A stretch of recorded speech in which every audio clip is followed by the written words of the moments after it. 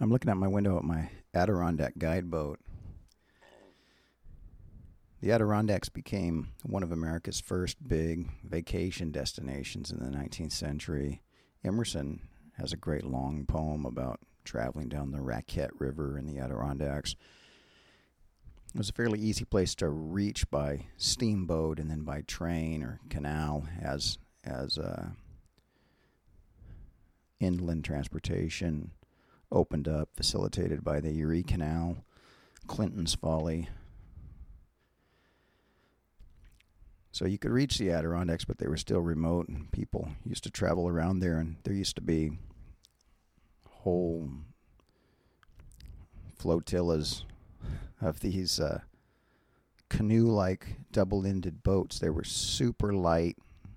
The guides would carry them on their backs while their sport walked along, going from pond to pond or river to river.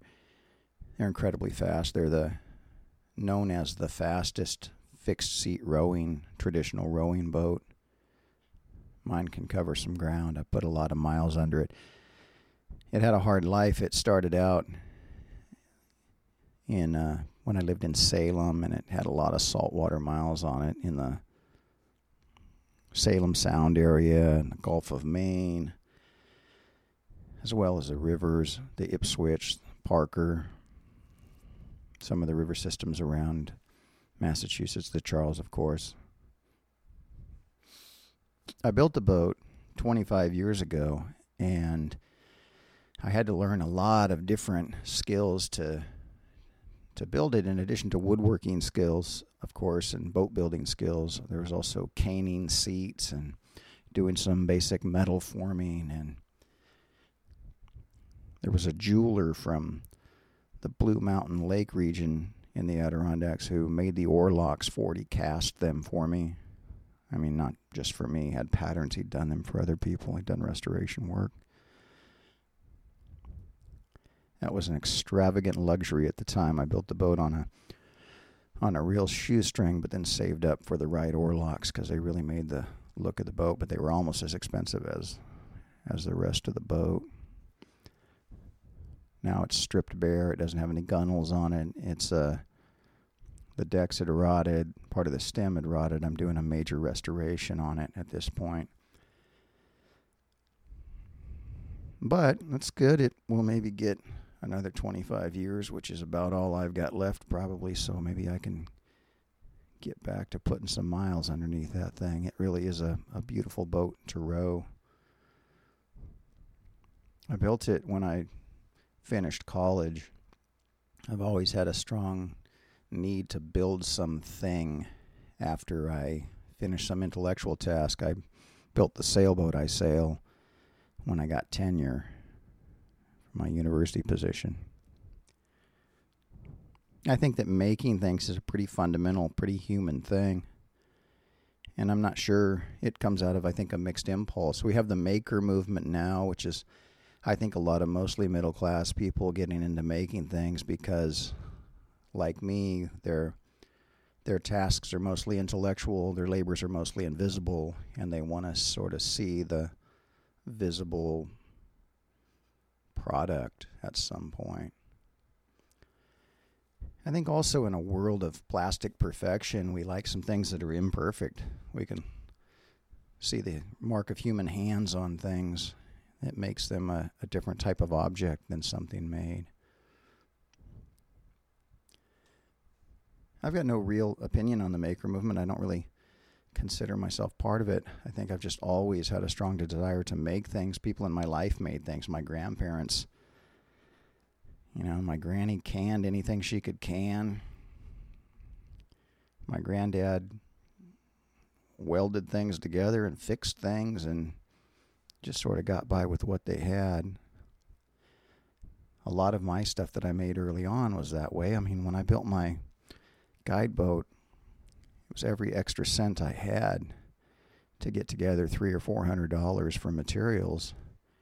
And I built a boat that was just really a great boat. I couldn't have bought a plastic canoe for that amount of money at the time. Or maybe I could have, I guess. But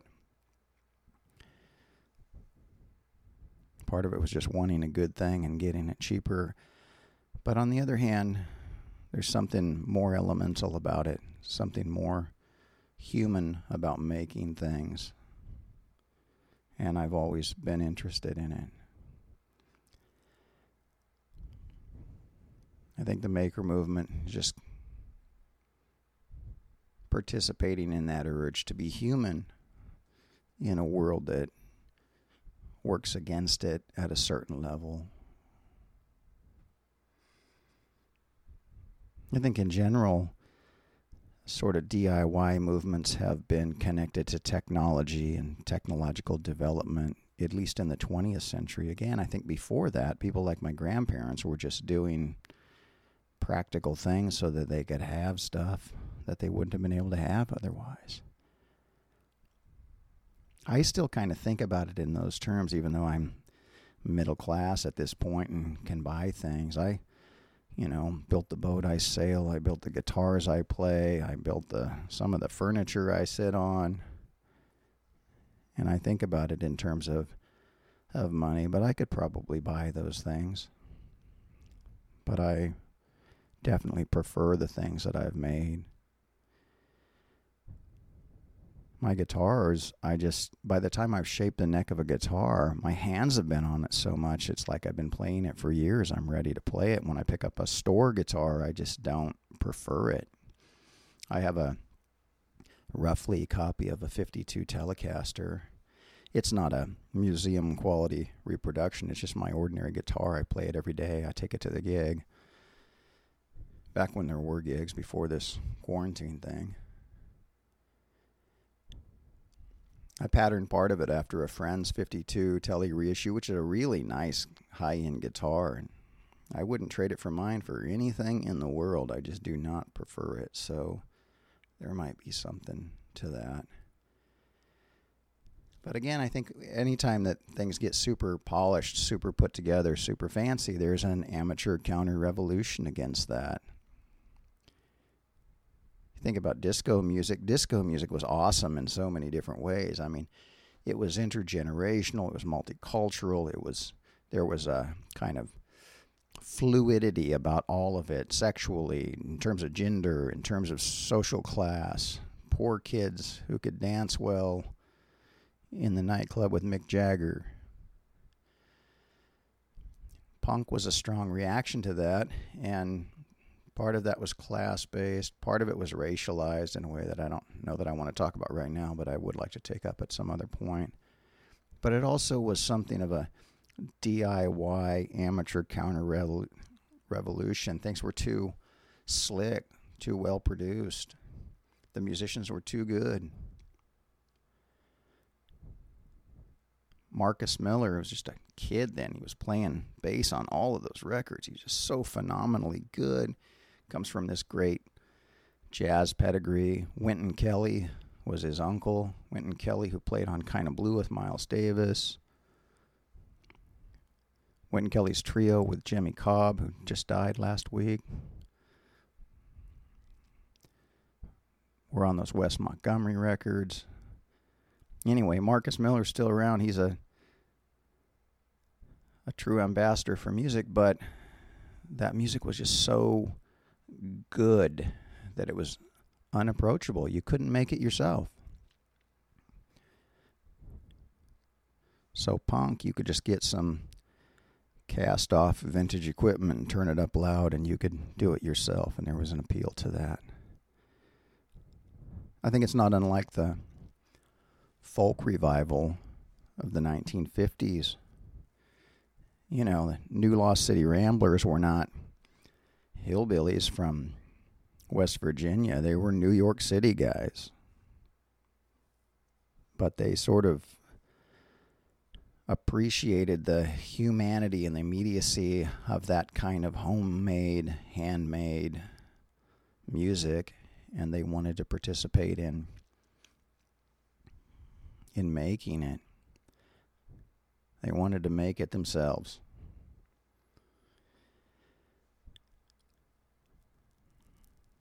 A lot of this is connected to the American South and traditions and that, and I think people from other regions of the country admiring the way some of these traditions have lingered. I've talked before about the way California eats its dead and removes its history, and it's harder to see, but I think in remote areas of the South, things persist a little bit longer. In the 1960s, there were the Foxfire books. Teach you how to build log cabins and make illegal liquor and get the eyeballs out of a hog.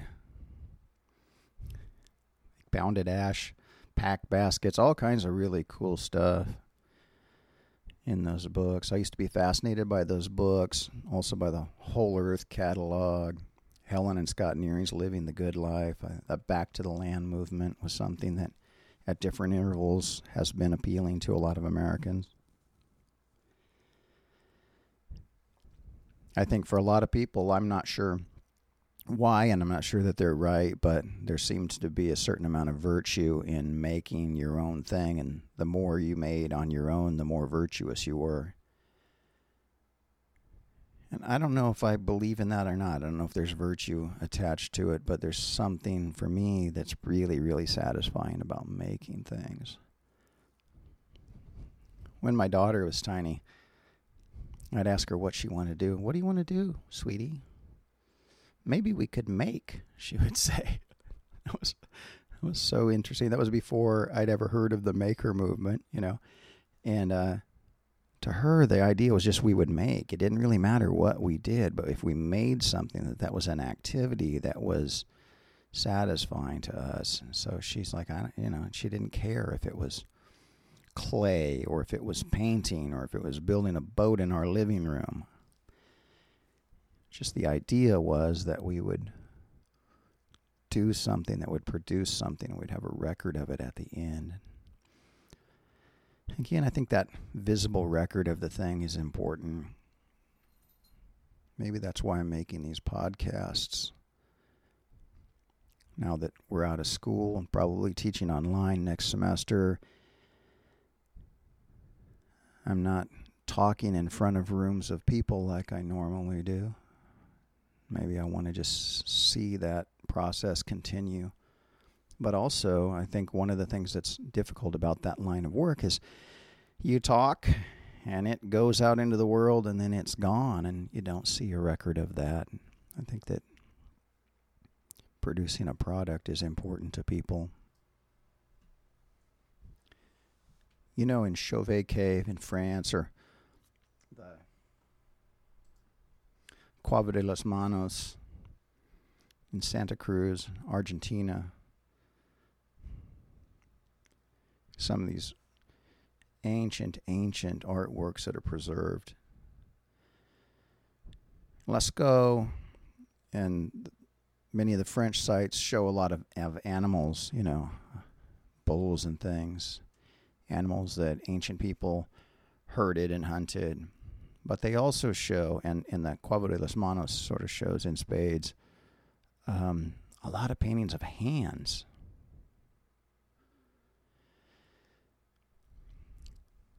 Just a hand. And you can look on YouTube and see demonstrations of this, but the way historians think they were done is there was a kind of a spray can that ancient people developed. They would take a gourd, a round gourd, cut the top off of it, put a straw into it, a little hole on the other side, and they put the pigmented material, the paint, whatever, in that, and then they would blow through it, and it would express that paint out through the little orifice on the thing, and it functioned pretty much just like an airbrush does today. And the way they made those paintings, they would hold their hand up and use it as a what do you call it? Stencil, I guess. And so the paint would go mostly around the hand and show the record of the hand. And it's fascinating. I mean, it basically is there to say, hey, I had a hand. I made this. You're looking at a made object, not a natural object. You're looking at the human ingenuity that's turned nature into culture. It doesn't come from, natural forces, or doesn't come from spiritual forces. Well, it might come from spiritual forces, but they're very human. A person had a hand, and hands made this stuff.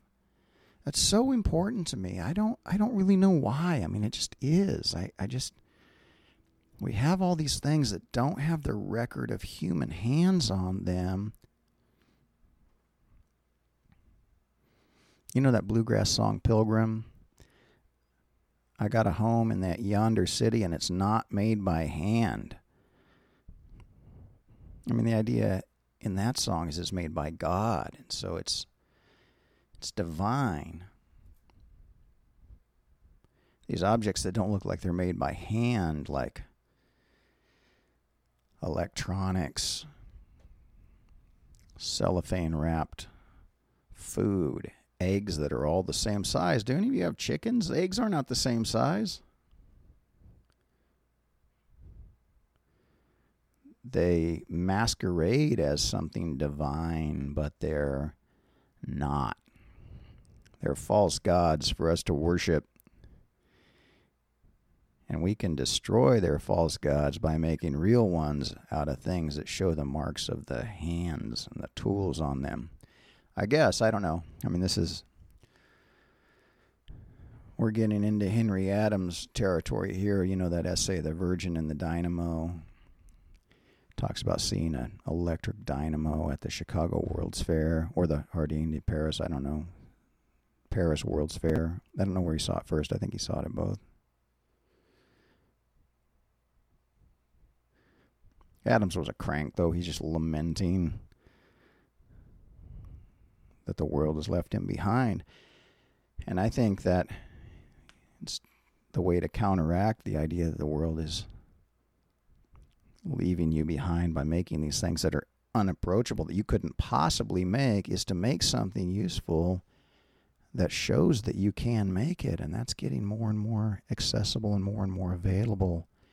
And I think also maybe it's important to try to, when you're making that stuff, to not just use your milling machine, your 3D printer, and your laser cutter, but also to make something that shows the marks of the tool, and also that shows the natural material. If I'm right that technology is the way we turn nature into culture, I think both the nature and the culture should be preserved in that. Or not should be. There are no shoulds. I don't know, but it's interesting to me when they do. It's interesting to me that those paintings are on cave walls. While we were living here, we did this thing. They're not hanging in an art gallery. They're not removed from the living space. The production, consumption, and the record of it is all contained within the same spot. I guess that's what's behind my impulse to make things and to populate the space I live in with things that I made, because it shows that I lived there and that I was human and that I made those things and that I can have hands and that I can pick them up, and they are a record of the activity and the human ingenuity that made those things.